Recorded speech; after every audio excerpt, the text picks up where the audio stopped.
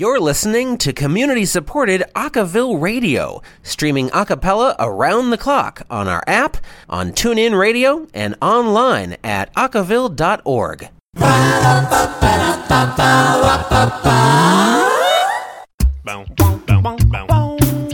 At the top of the hour this hour, Home Free is wrapping up their Timeless tour, but only to go right back out on the road for their Christmas tour. This is their third annual Christmas tour. The Christmas tour kicks off on Saturday, November 24th, right after Thanksgiving at Harrah's Resort in Atlantic City, New Jersey. From there, they'll crisscross across the United States and end up in Phoenix, Arizona on Monday, December 31st. For tickets, please go to homefreemusic.com/tour. Tickets are going fast as the show in Wausau, Wisconsin on Saturday, December 22nd is already sold out. While you're on their site, you can download or stream or watch their latest single, Finally Free.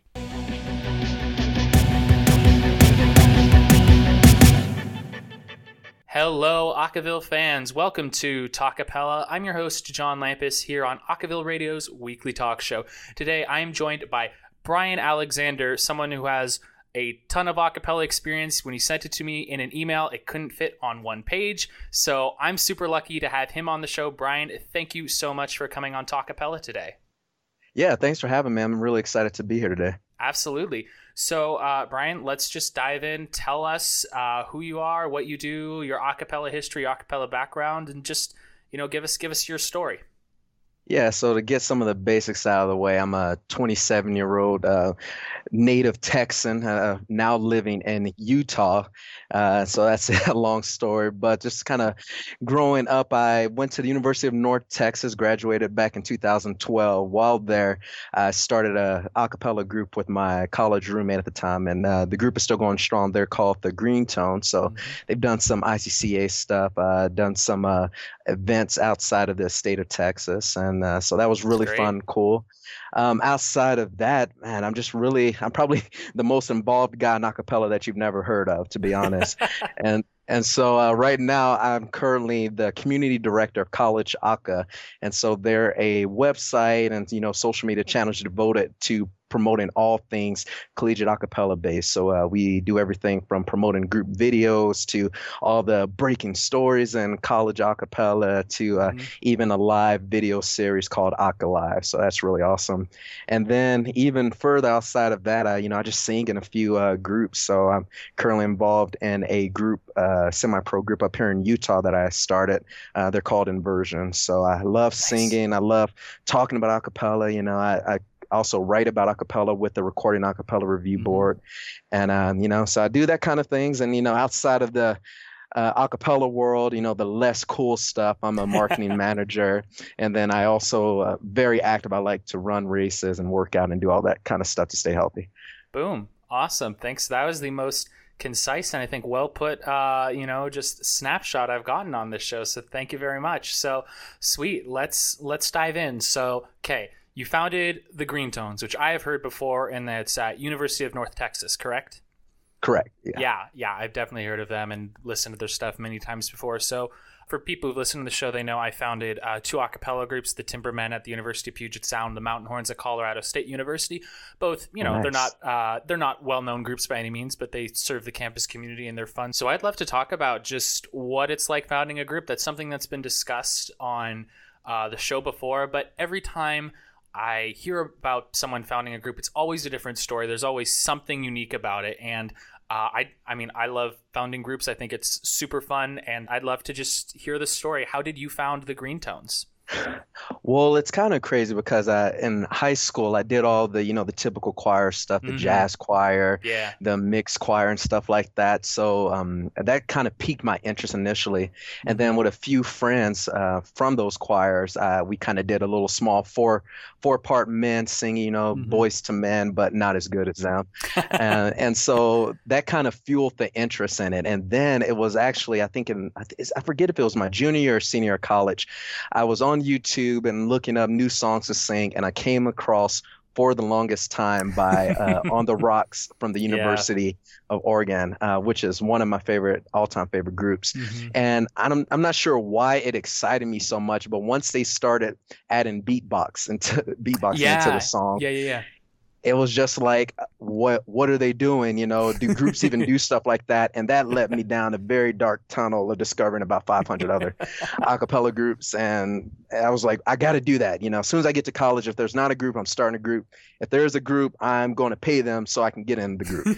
and and so that's what kind of how everything got started initially. But as to the formation of the group, man, I met a bunch of the members in the most random places. And I can go into depth about that. But the guy who really helped to get the group off the ground with me, who co-founded the group, was my roommate that year. It was a guy named Trent Bynum. So we co-founded the group. We got paired up as roommates, and you know, we got to talking, and as we learned more about each other, we found out, hey, you did musicals in high school, I did choirs in high school, you know, we both want to continue singing. Why don't we start a group? And so we were like, yeah, let's do it. And so, you know, under typical circumstances, that wouldn't be, you know, too big of a deal. You know, let me get a group started. Let me fill in, go to the student activities office, put in the paperwork. It was a little bit more tricky for us coming, since we were at one of the country's biggest music schools. So for those who don't know anything about University of North Texas, it is one of the top jazz programs in the entire country, and just an all-around great music school. And so with that kind of recognition attached to it, they really don't like for groups to kind of formulate outside of their music program. And so we had the most difficult time just getting any kind of support really from the university, mainly from the music department. You know, you think that they'd be interested in helping people further the arts, you know, bring some more recognition their way, especially with, you know, college a cappella. Of course, it's big at that time, but it was still growing at that time back in 2008. And so, you know, we reached out to a few music professors and faculty members, and no one was really buying into what we were trying to develop. And so, yeah, it was extremely tough. And so, you know, that was kind of a minor setback at the time, but, you know, we were like, hey, we're committed. We're going to get this going. And so we went to the student activities office, figured out all the things you needed in order to be an established organization, which it really wasn't that much at the end of the day. You need all your members to be, you know, full-time or at least part-time students. You need a faculty member just to kind of sign off on documents. And then, you know, everything else pretty much just fell underneath that. And so the most difficult part of that was just finding a faculty member. Well, luckily for us, we were able to steal away some of the music major kids from, you know, the organized choirs and things, because it wasn't a part of what they had to do typically. So we were able to convince a few of those guys, hey, we're starting a new group, be the first people in the group, come help us out with this. And so I was like, yeah, let's try it out. And we were like, okay, well, in order to make this happen, we got to find a faculty member. And it just so happened, one of the guys who joined our group, his voice teacher was on the UNT's music program faculty. There you go. And so we literally went to him and was like, hey, we want to start a group. You literally have to do nothing but sign your name to this piece of paper. There's no money involved. You don't have to come to any meetings. We just need to come to you once a semester and have you sign this document saying, hey, these guys aren't doing anything illegal and they just want to sing some music. And so that kind of began the process of the Green Tones. And after that, man, everything else was just a whirlwind of what was to follow. Yeah, I mean, that definitely took a turn. I wasn't expecting the idea of, you know, faculty not being super supportive. I was lucky when I got to my undergrad at the University of Puget Sound. There were already 3 groups on campus, so the idea of getting a 4th, no one really cared, which in one way was kind of like, no one was like super interested, but no one was against it. So but definitely something that I hear come up quite a bit, and this was the case for my co-musical director my senior year when he was at the University of Washington. There was definitely, like you said, a lot of, you know, classically trained faculty who often see a cappella as a competitor to the music ensembles, and sometimes, and in some forms it can be. And then the other thing is just like the idea of, well, it's not high classical art. You're not singing, you know, Puccini or Mozart, so why should we sign off on this? Which in my opinion is just a very flawed idea, because often, you know, a cappella can get people involved in other kinds of group singing. I've seen people join a cappella groups, then go into choir because they just realize they like singing as a whole and they want to learn more. And the two can learn, both the classical choir tradition and a cappella both learn a lot from each other. And So I think that's really interesting. Like, I'm curious, what were some of the things that the other faculty members told you and about their resistance to wanting to sign off on your group or give them support?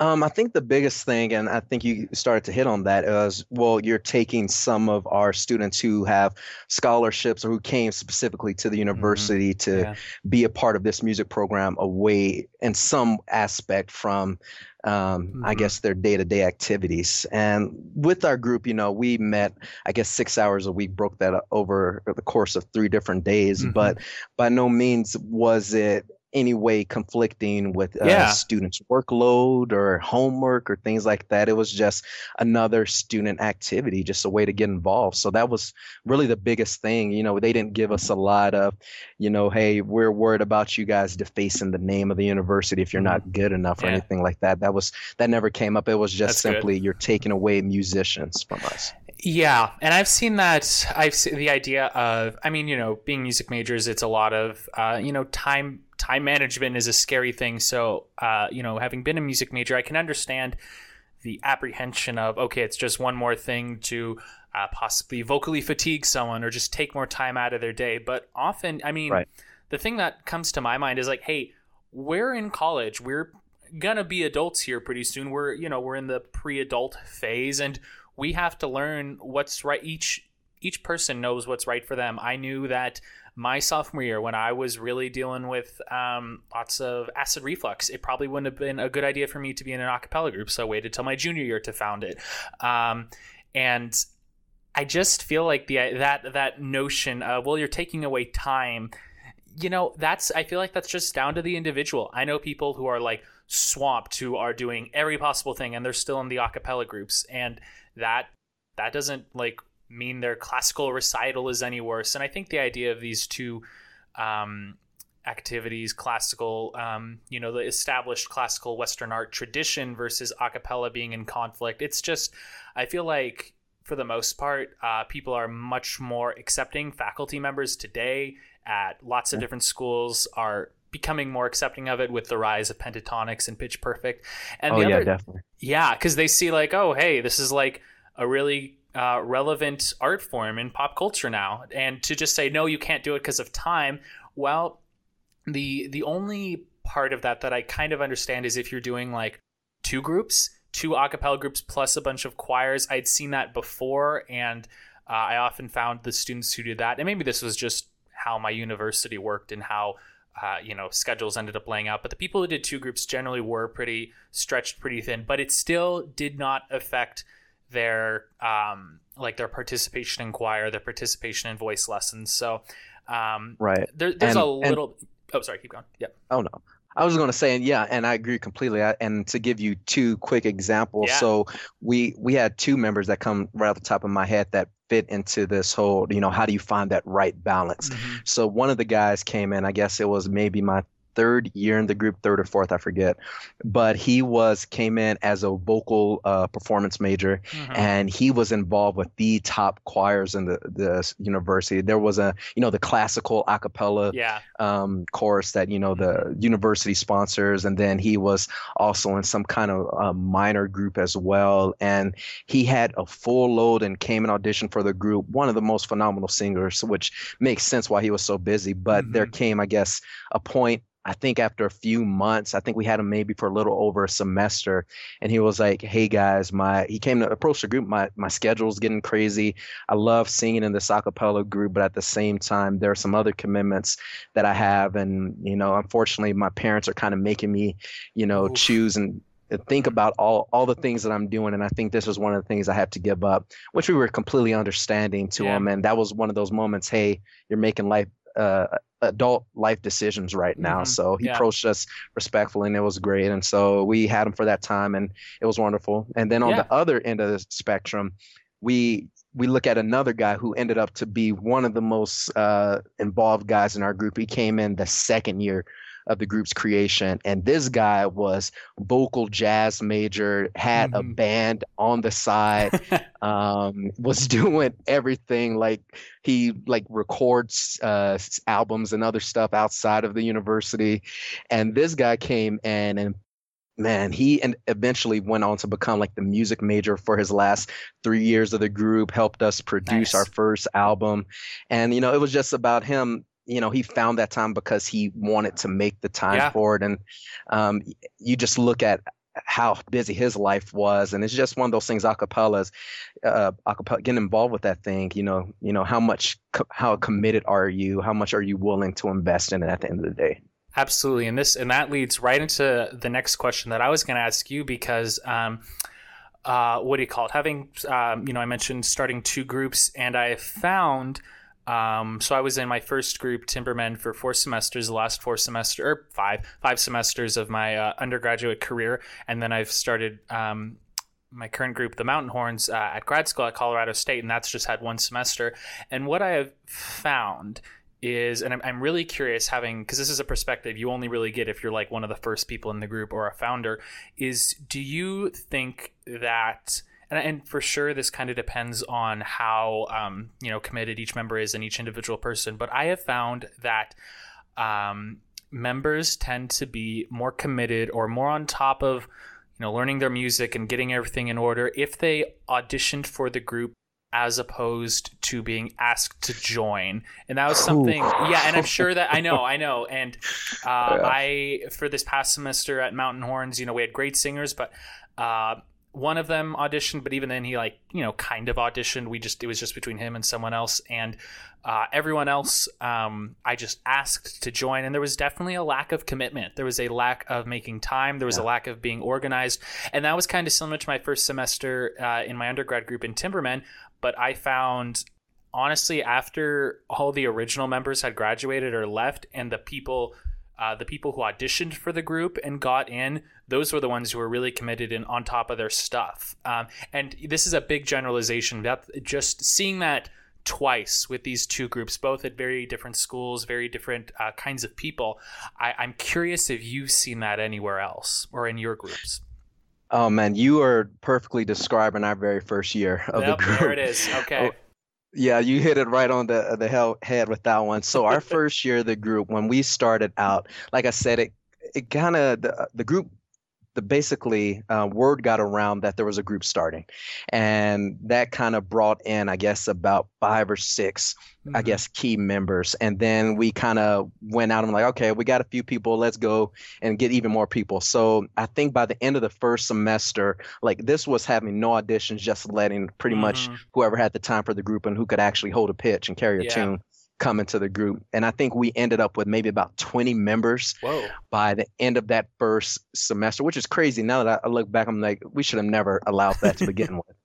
But then we look at the end of that first full school year in the spring, and I think we ended with somewhere maybe around 10 members. Oh, wow. And yeah. And so that was the big thing. We were just taking people. We weren't really trying to find committed singers, and, they didn't have to audition for the group. So there was no major investment on how they got into the group. It was just something that they were doing at the time. And then and that's when we started holding auditions that second semester, which is when the group actually started to get a little bit more structure to it. Yeah. And I think when you look at that, there's pros and cons to both, just welcoming people and then having auditions. Till this day, I always say from now on, you got to have auditions. If you want the best, most talented singers, that's the easiest way to find them is just through auditions. But at the same time, some of our core members who stayed in the group from 4 years were of that initial batch that we just found not even from auditioning. So it comes down to, you're going to get committed people no matter what, whether you just welcome them in or you audition. Because I look at the group after I left and after the original founding members left, and they went through that flux where the group started, the quality, not so much in the singers, but in their production and what they were outputting, just started to dip. It didn't seem like there was that love of the group there still. And that was to be expected. The people who created it left at the end of the day. And so it's just about finding the right people at the end of the day, whether it's through auditions or word of mouth. There are some people that I easily wanted to be a part of the group. And once we started doing the whole audition aspect and they had to go through the initial phase, they didn't make it just because has to be, majority rule. The whole group has to be into it. But if we had let them into the group before that audition aspect, I think they could have been valuable. But, it's at the end of the day, it's a double-edged sword on how you approach that. Yep, totally. Like I said, find the right people. And then just to even go further beyond that, realize that it's that 80-20 rule. 20% of the group is going to do about 80% of the work at the end of the day. At least that's been my perspective. There are always going to be people who just want to come in and sing, and they might not want to take a leadership role, or they might not want to be treasurer or do stuff like that. Everyone's priorities for singing in the group will always be different, and you have to find the way to cater best to that in order to ensure the longevity of the group. Yeah, I think you touch on a really important kind of dichotomy to the whole thing, because there's one side is, the people who start the group who are like, this is our baby, this is something we've created, they want to be really invested in, they want to make sure it's all going. But then the other part is, okay, well, if they're asked to join and they help create it,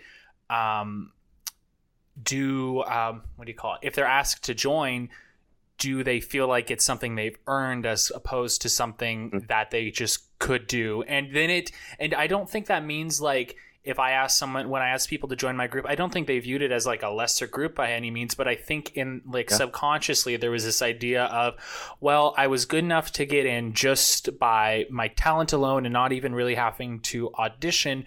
So how valuable is this?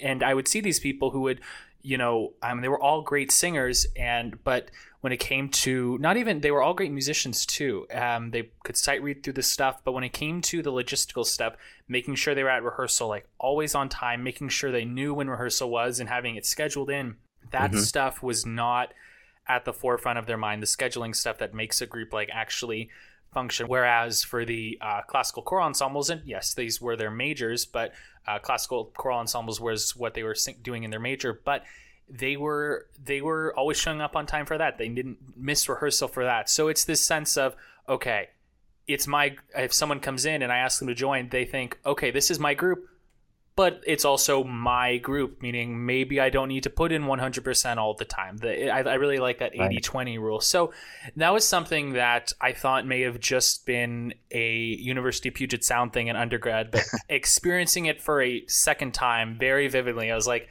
this seems uncomfortably familiar. And I'm actually the only returning member for this next year because people graduated and some had conflicting commitments, and so all the new members for Mountain Hordes this upcoming year are going to be auditioned. So I don't think that's going to be a terrible thing. I think seeing it as it's something they earned, while I wish I did still have, and I'm trying to see if there's someone who can just kind of start the year off with me who I know is good enough and doesn't have to audition. There is definitely part of me is like, well, I'm pretty sure everyone's going to be pretty committed if they audition for the group, just based on my experience. So I think a lot of the stuff, it's good to know this is not an uncommon phenomenon among first semester groups. Yeah, it's very common. And to you, as being the sole returning member, man, props to that, because that's a struggle. I never had to go through a moment where I didn't have at least one person that I could rely on to kind of help with that process. So it's a struggle. I understand. Yeah. And I have someone who auditioned for the group in for our last spot that was sort of auditioned, and he was going to do it, but then he's left school actually. So I'm kind of like, we do have, and it's an all tenor based group. We do have a female officer, but she's not singing in the group. So I do have someone still kind of on my side in the whole organization. But part of me is like, well, if there's only one returning member, how, I think a common thing I talk about on the show a lot is the idea of a cappella groups being real, and people, because if it's student run, people get this idea of, it could fall apart really easily if like the leader just doesn't show up one day or whatever. And for me, it's this kind of, okay, if people are auditioning and they only see one returning member, how real will it be to them? Will they, even if they audition and they get in, will they feel that it is a real, like, solid and organization with structure if there's only one returning member? So it's kind of, that's why I'm trying to get one more person to kind of balance that out. But groups will face this. You will have one person returning, or I've never seen a group where everyone graduates. I don't know what happens then. That's the end. But these kind of member issues that can arise in terms of commitment, in terms of just being present, it's comforting to know that it's not specific to the groups I start, frankly. No, it's definitely it's everywhere, to be honest. And so I don't know, you do the best you can with some of those situations. Like I said, the fact that you have, whether they're non-singing members or singing members. We actually had one guy. He was actually dating one of the original founding members of the group for our group, and it's crazy because I'm like he's developed more of a singing voice now. But when he first was introduced to the group, he was never like a full singing member, but we always considered him a member of the group because he was more like our business manager at times. That's kind of the way we used him, and he helped us promote events. And there was one cool story where he actually went in front of the university and got us some money for some of our events that we're working on. And so, like I said, if you could have that person, just anyone, just to kind of help out, maybe it's even that person who developed some artwork for one of the events or something like that. It goes a long way in the end. I agree. Like how I kind of think of it is like, if I went to a new school and I auditioned and I'm sitting in the audition room and there's only one person there, I would have been like, did you just like come up with this idea like last week and decide to just like do it? Was this a group beforehand? So, but like the thing I talk about a lot is, like you said, artwork. Actually, like I always want to get the logo for my group down really quickly, because then it's like, hey, here's a visual representation of the identity of the group, and anyone sees that and they're like, oh, look, it's a real group. They have a logo. So I think that point is, I think you make a really strong point there. So actually, we're going to take a quick break. We are going to listen to a tune Brian picked out. We're going to listen to the Green Tones actually perform Bottoms Up. We're going to take a quick listen to that. I'm John Lampus. I've been talking with Brian Alexander today all about pretty much everything a cappella. Super fun episode, and we have some more fun stuff coming up, and we are going to be right back here on Talkapella. Whoa, it's Mr. Steal Your Girl. It's Mr. Steal Your Girl. Green Tones. They ain't ready. Let's go. Bottoms up, hey, what's in your cup? Got a couple bottles, but a couple ain't enough. Bottoms up, throw your hands up. Tell security we about to tear this club up. Bottoms up, pockets full of green. Girl, you know I love the way you shake it in them jeans. Bottoms up, throw your hands up. Bottoms up. You know what it is, girl, we back up in the state. Money stay in my pocket, girl, like a walking bank. Tell me what you think, tell me what you drink. If I go get these bottles, we go alcohol insane. Calling all the girls, do you hear me? All around the world, city to city. Cheers to the girl, don't lose to the guy. Now you got a chicken introducing her, I get loose in the ride. Hey, the chicken move to the side. Bottoms up, hey, what's in your cup? Got a couple bottles, but a couple ain't enough. Bottoms up, throw your hands up. Tell security we about to tear this club up. Bottoms up, pockets full of green. Girl, you know I love the way you shake it in them jeans. Bottoms up, throw your hands up. Bottoms up. Let me tell you, my vision's blurred, my words slurred, it's jam-packed, a million girls, but I ain't trying to leave though. With drugs to let me be your alcohol hero. Calling all the girls, do you hear me? All around the world, city to city. Cheers to the girl, no news to the guy. Now you got chicken introducing the ride, getting loose in the ride. Hey, the chicken move to the side. Bottoms up, hey, what's in your cup? Got a couple bottles, but a couple ain't enough. Bottoms up, throw your hands up. Tell security we about to tear this club up. Bottoms up, pockets full of green. Girl, you know I love the way you shake it in them jeans. Bottoms up, throw your hands up. Bottoms up, let's go. Can I get that chum? Can I get that Remy? Can I get that Coke? Can I get that Henny? Can I get that margarita on the rock? Can I get salt all around that rum tray? I was like, yo, Trey, do you think you could buy me a bottle of rosé? Okay, let's get it on. I'm with the bad chicks, these for the friends.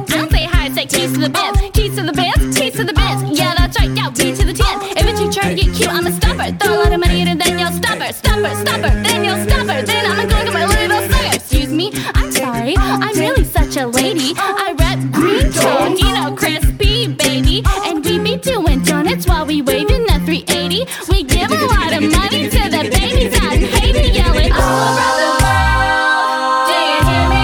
Do you like my body? And the Nikki. Oh, rest in peace to Anna Nicole Smith. Yes, my dear, so explicit. Say hi to Mary Jo Johnson. Now bottoms up and dump my dose. Bottoms up. Hey, what's in your cup? Got a couple bottles, but a couple ain't enough. Bottoms up. Throw your hands up. Tell security we about to tear this club up. Bottoms up. Pockets full of green. Girl, you know I love the way you shake it in them jeans. Bottoms up. I'm not drunk. Throw your hands up. good. Bottoms up. I'm so Bottoms good. up. Bottoms up. Bottoms up. Bottoms up. Bottoms up. Bottoms up. Bottoms up. It's not that I'm drunk. Oh, bottoms up.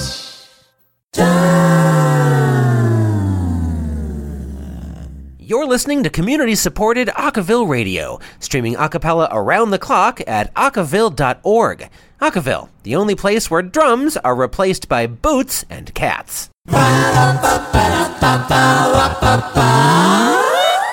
And welcome back to Talkapella. Ooh, nice. Half it, like, I feel like I spend too much time on the show devoting to like commenting on people's radio voices, like good job each time. So if you're just joining us, I'm talking with Brian Alexander today, just about kind of whatever we want in regards to acapella, and we're just taking it where it goes. So I'm having a great time here.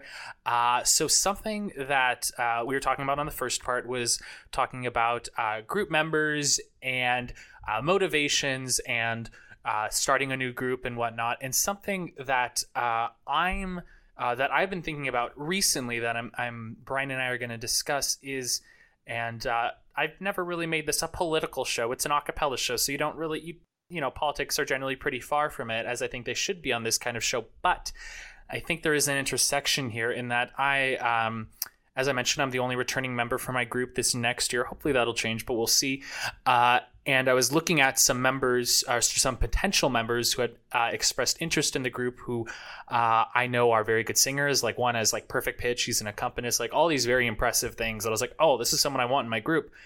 But I did a little Facebook stalking, I won't deny that. And I've never hidden the fact that I am very socially liberal and pretty in the middle on fiscal policies. But I'm looking on this guy's Facebook, and it's a lot of, very right-wing stuff. And I'm not saying there's anything wrong with being right-wing, but to the point where it was like it was kind of discriminatory in terms of like towards transgender people of color, LGBT. And it wasn't just like, flat out. There was, I think it was mainly just like Breitbart articles and stuff like that, but just some, those viewpoints that get a little too close to just flat out discrimination for my comfort. And, one argument would be, well, anyone of any viewpoint should be able to join a group. And idealistically, that's a great idea.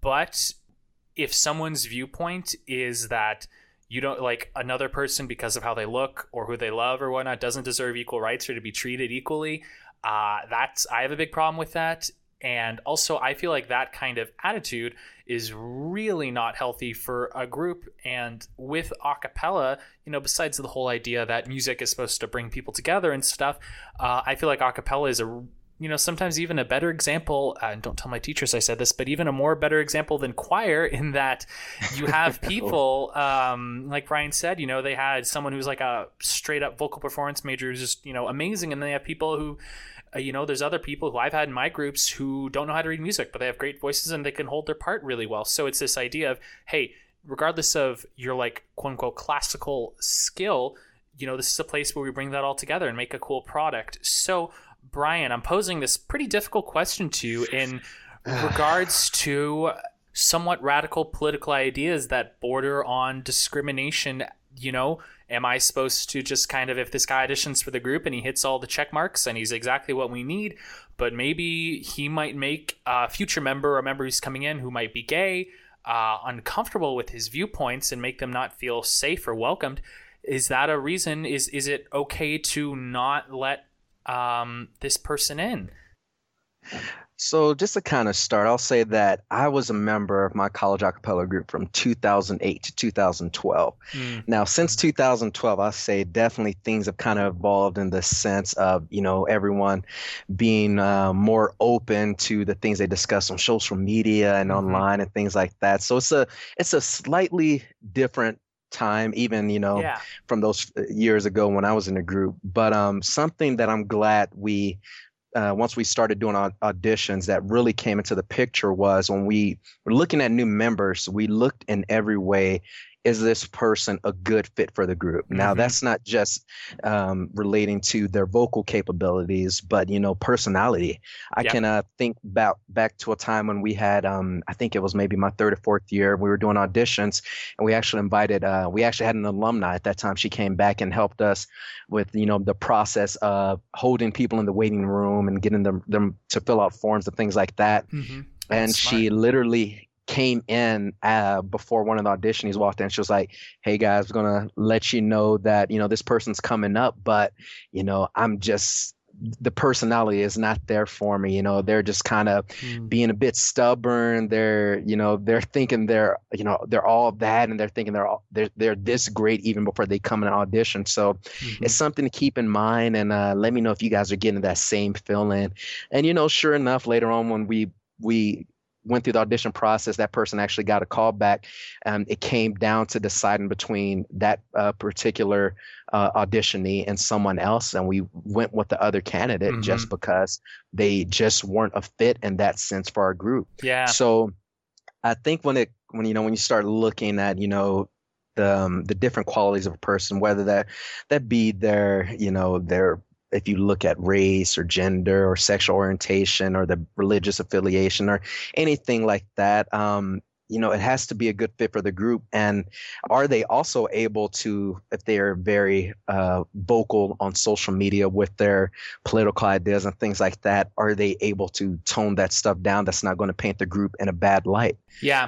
But because at the end of the day, the group always has to come first. It's about the collective, not just the individual. And you can't have anyone in the group that's really going to be painting a bad picture of the group, because that's going to affect your ability to get gigs. That's going to affect your reputation on campus. Well, other groups will even want to be, affiliated with you at the end of the day. So I can be open to somewhat radical ideas, because everyone's entitled to their own opinion, as long as it doesn't hurt the group at the end of the day. Yeah, I think the argument that comes up a lot is just like, it's like freedom of expression or freedom of speech to the point where, but if it's infringing on someone else's right to freedom of any kind, then it's not actually freedom of speech. It's just discrimination. So, exactly. And I think you're totally right in regards to, I had a similar situation in my last semester with Timbermen going into the year.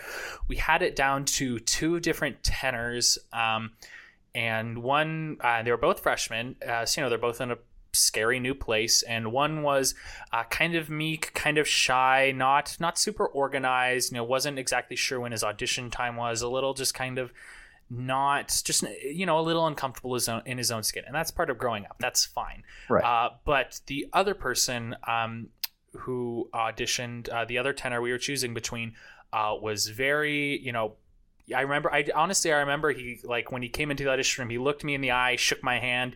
It was a very, like, if I was doing like a job interview and I was interviewing him, he made that alone, he made just a solid impression. He was confident. And both these guys were great singers, and that was kind of tricky. The one we did end up going with was the more confident one, though, because we kind of thought, not just even in terms of stage presence, but just in being like a fully mature, developed individual who would feel comfortable expressing their viewpoints if they had an issue with something, if they weren't sure how something went, rather than being too reserved. And I'm not saying like quiet people shouldn't be in a cappella, because we took another person that year who was much more reserved but very thoughtful and whatnot. But it came down to someone who was not just organization in terms of someone who was more on top of their stuff, but someone who was just more confident and more who I felt that confidence would instill the group with a better sense of group confidence. His confidence made the group more confident. And I felt, because I was leaving that next semester. I graduated in December of 2015, and I felt comfortable having someone who is very sure of themselves and very like an upstanding guy who I knew would present the group in a good light. And the other guy who didn't get in, great singer, and I don't think he would have painted the group in a bad light, but I just felt more confident in the other guy. Everything he did was just more confident. So I think, and you've kind of helped me realize this, Brian, I think, looking at this stuff kind of like, almost like a job interview, who is, and I don't think that's a bad way of looking at it. If there are people who, when they interview for a job, if they have all the right credentials, but maybe they're pretty big-headed, or it's the opposite, and maybe they don't think they can do anything right, those will be a factor, and those will impede their ability could possibly impede the ability to do the job right. So I think I don't think it's by any means wrong to consider someone's personality. The trick is like when it, and I've seen this with some groups who shall remain unnamed, but the other side of this is like the extreme is to the point where the group itself is very cliquey, and if someone doesn't kind of fit in your kind of, I don't want to say popularity clique, but your vision, and if your vision of what like a cool person is or a successful a cappella person is narrow, and your sense of if they're cool enough or if they fit your mold enough overshadows their what you think of their voice, that can be an issue. And I've definitely seen that with some groups who it felt, when I auditioned for them, it felt more like I was in a fraternity. I remember this one group I auditioned for. It felt more, when I auditioned for that group, it felt more like rushing a fraternity than it did when I actually rushed a fraternity. It felt very like, are you a good fit for us or whatnot? So that's, I think you put it well, in that it's, it's important to just what's going to work best for the group. And I think approaching it on a case-by-case basis makes a lot of sense, rather than just having the perfect, it's good to have an idea of what you want, but I think this can all be summed up in something my old choir director told me, in that he said the best choirs don't necessarily have the best singers. They have the people who are going to put forth the best work and the best product. So, that sounds exactly what you were talking about in terms of you having someone say, hey, I'm not certain about this guy. And that's a really smart idea, just having an alumni kind of, someone who's, because the alumni who you said was like helping people fill out forms and stuff, they were not sitting in on the actual vocal audition. Is that correct? Correct. Yeah. She was just helping us with everyone in the lobby area and stuff. I think that makes a lot of sense, because when I watch people audition, or when you watch people audition, you're trying to take in all these different things in terms of both their personality, both their voice, and how they present themselves, all this stuff. But just having one person who is just there to observe, who are they as a person? And you can, obviously you can't necessarily get to know a person super well by just watching them in a waiting room, but having them interact. This is how you fill this stuff out. Like, it's the age-old thing of when you go on a date with someone, how do they treat the waiter? Like, as silly as that sounds, it's like, how do they handle themselves in different situations? So I think having someone, not just as like a logistical point person, which makes a lot of sense, having someone who can just focus on reading the person, that makes a lot of sense to me. And honestly, now I'm definitely gonna keep that in mind when doing auditions this coming August, because I think that's a really smart way to figure out who someone is and if they'll fit into the group, like we've been talking about.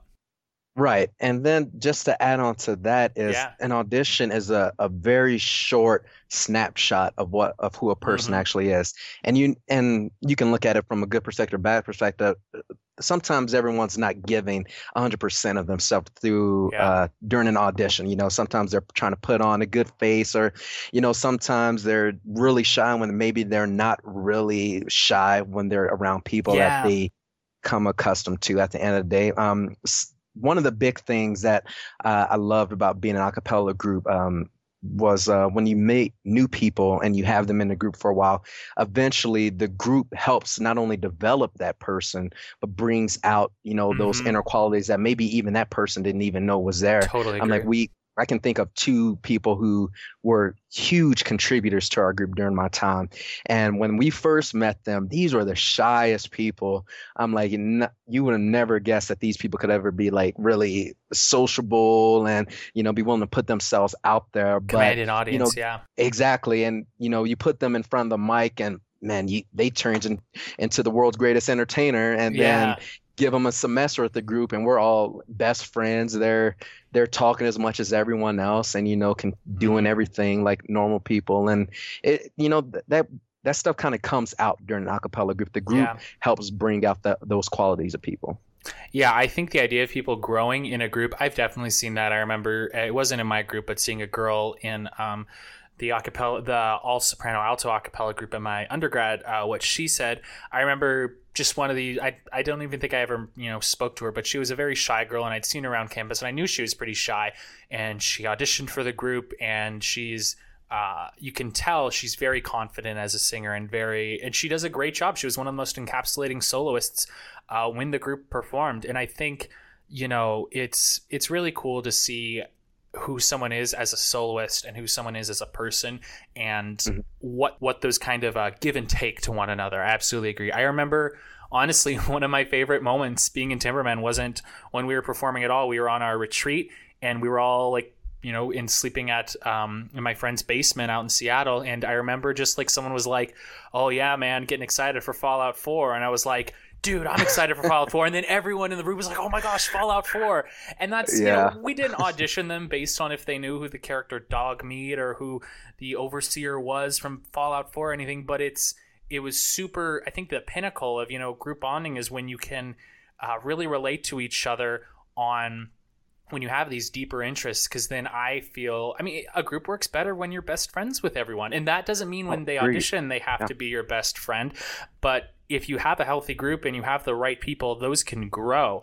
And I mean, just sitting there in the basement talking about Fallout 4, not even worrying about music, just talking about, the nerdiest thing we could think of, was such an important moment for me. And because of that, I was more invested in my individual relationships with everyone. And then because of that, I felt all of us were just 5% more invested in the group as a whole. So I don't think people should underestimate getting the right people for your group. It's always important to review and make sure that you're not being exclusionary based on too exclusionary. It's, acapella is obviously exclusionary with auditions, but to be certain you're not excluding people based on too narrow of a model and being willing to learn from other people and let them in. So it's, it's a balancing act. This whole thing is figuring out what are the values for each of these. Yeah.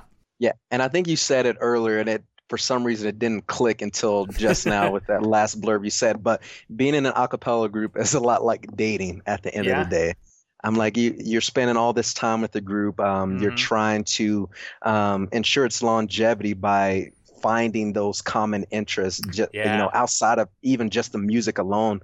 Some of my favorite memories is, like you said, when you found out your group member played video games, is, just finding, being able to relate to some of my group members outside of just a singing aspect. That's what really kept a lot of people in the group at the end of the day. Giving them more than just 6 hours of rehearsing music a week. Yep, absolutely. I remember, I know I mentioned earlier, Mountain Horns definitely this semester had some commitment issues. I remember after one of our earlier meetings, we all found out we loved SpongeBob, and we were talking about arranging a SpongeBob medley. And then that became just an inside joke for the rest of the semester. And even when we had issues, even when people weren't showing up to rehearsal or people were forgetting about rehearsal, I think had we had more of those moments of, let's arrange SpongeBob, let's do Manly Men or whatever, that stuff, because we had some of those moments, I think that made our semester just a bit better. Because people don't just become invested in a musical ensemble, they become invested in each other. And then they realize partway through they are invested in working with each other and because the group doesn't function without each other, as kind of obvious as that sounds. If I don't, if I'm not relating to people in Mountain Horns well and it just falls apart, that it's not going to come back next semester. It's not a class like a choir where even if everyone graduates, there's still a system for new members to filter in.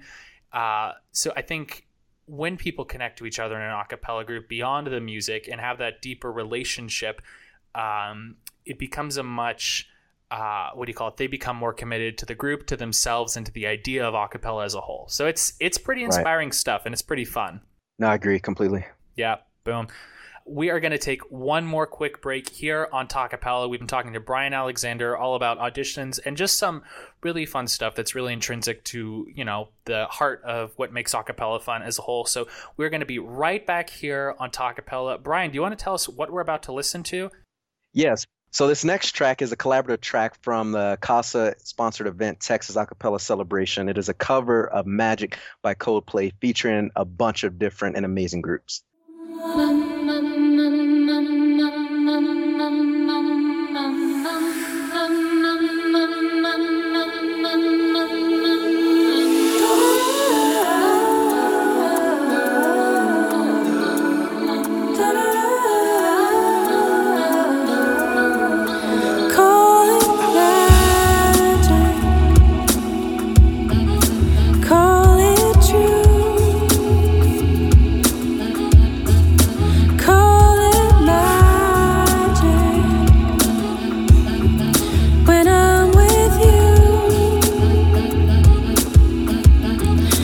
Just got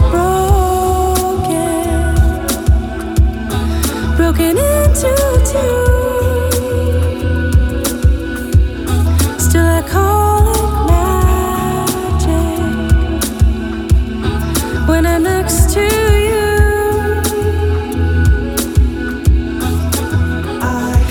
And I don't No, I don't, it's true. I don't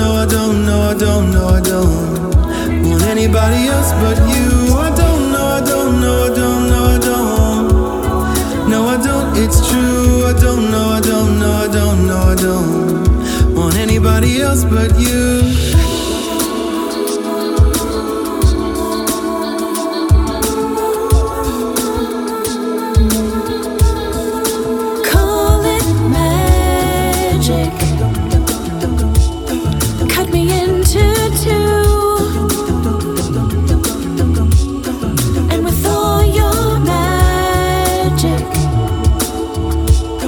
Disappear from view,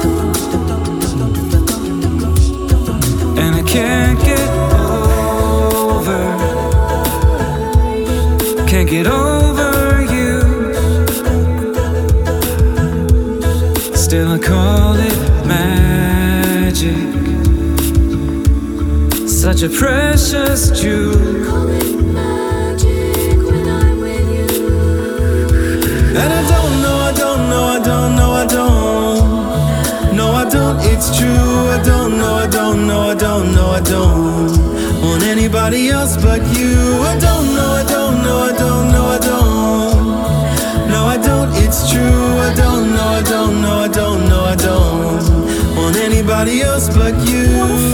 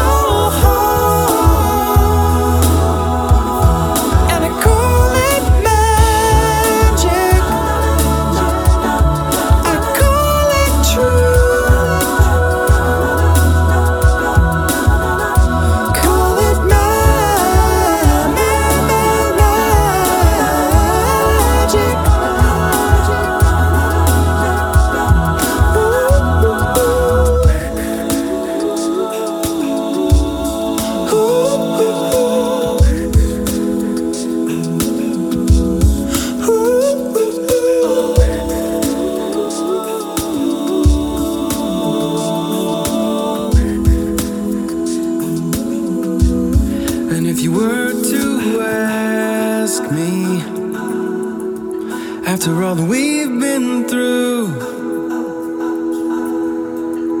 still believe in magic.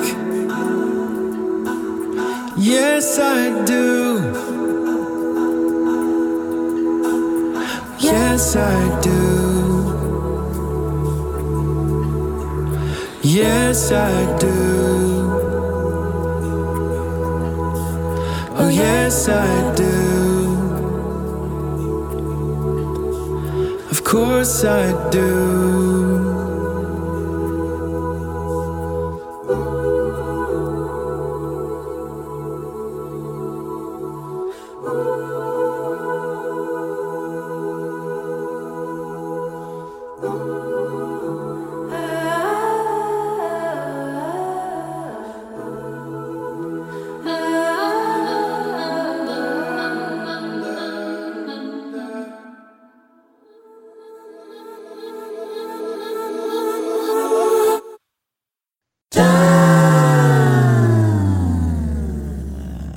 You're listening to community-supported Acaville Radio, streaming a cappella around the clock at acaville.org. Acaville, where every instrument is portable.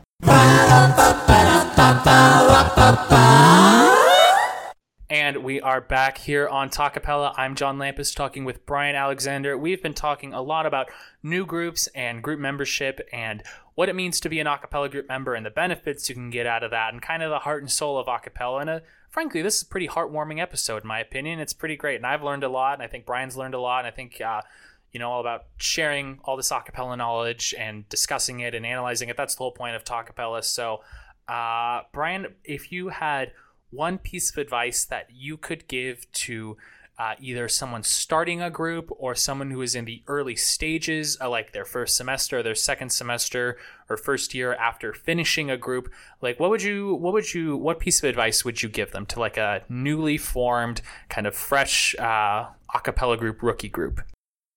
Yeah, so I think the biggest piece of advice I would give someone who might be starting a group or looking to get something off the ground or going, and it actually took me the longest time to realize this, was that your reason, and I hinted at this actually earlier, your reasoning for being the group and your reasoning for wanting the group to succeed may not be the same as other people's, and that affects a great deal of how things happen in the group, from the way some members contribute, from some of the gigs you'll take, to sometimes just having council gigs because other people will prioritize things differently. So I think as soon as you're able to realize that and you're able to structure your group in a way that works best for the people who are willing to spend hours working on arrangements, or people who just want to be the social chair, things like that. Once you can find people's specific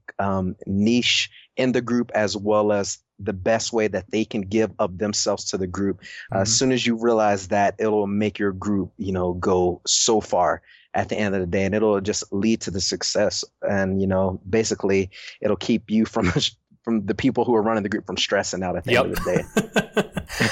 I absolutely agree. And I wish I had that piece of advice when doing Mountain Horns earlier this year, recognizing that everyone wants something different out of that. And I think the best way to facilitate that kind of stuff is just talking with the group members, like, hey, what do you want out of this? And you can do that in auditions. You can do that just when you're walking to rehearsal. So I think that's a really good point, because I think it's really easy to assume that everyone wants to like be the greatest a cappella group ever, or to redefine a cappella on like a large scale for your campus. So having those discussions, I would absolutely agree. I can think of no better way to wrap up this episode than with that point. So that's pretty much it for Talkapella today. Brian, if people want to get a hold of you, see what you do a cappella wise, how could they do that?